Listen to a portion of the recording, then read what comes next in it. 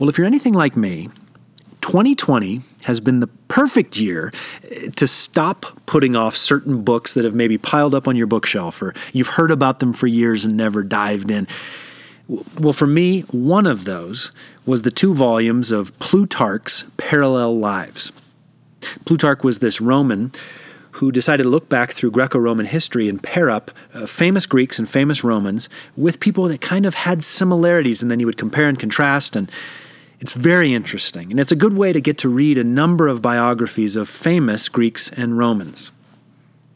Well, in about August, I was reading in the life of Alcibiades, who's one of the most famous Athenian generals, although I say that with a caveat, because when he got in trouble with the Athenians, he actually went over to the Spartans. And then eventually, I think it was even the Persians he was with. Bit of a turncoat, but a very interesting life.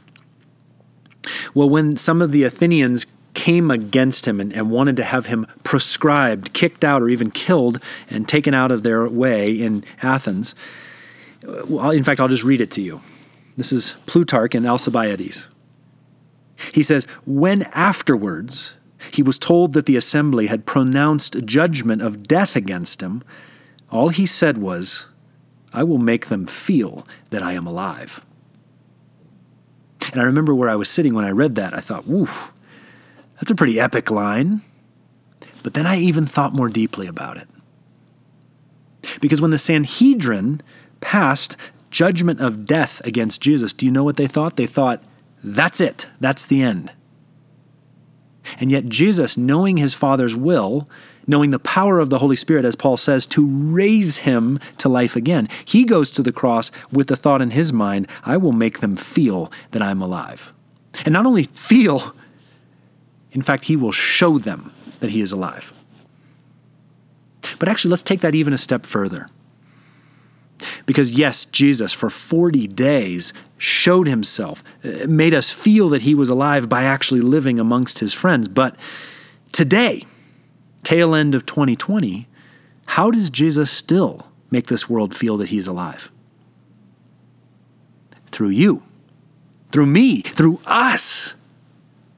My friends, do you realize that when we call the church, the ecclesia, the body of Christ, that we are literally meant to manifest the body of Christ, Jesus?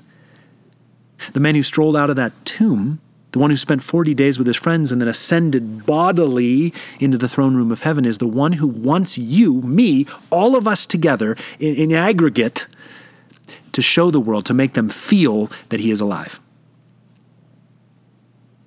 So here's what's exciting.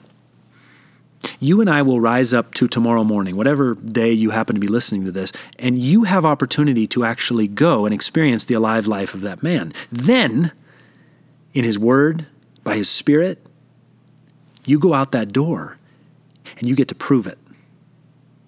You get to show, and in fact, to make people feel that he's alive. And where does it all begin? It begins in you. So my thought for us, our challenge for this day, is that we would prove him to be alive by knowing he's alive, and then we would show him to be alive.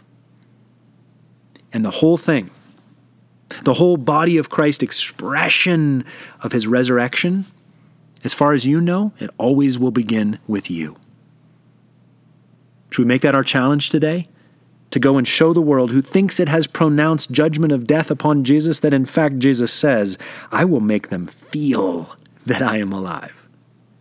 What an opportunity. Thanks for listening.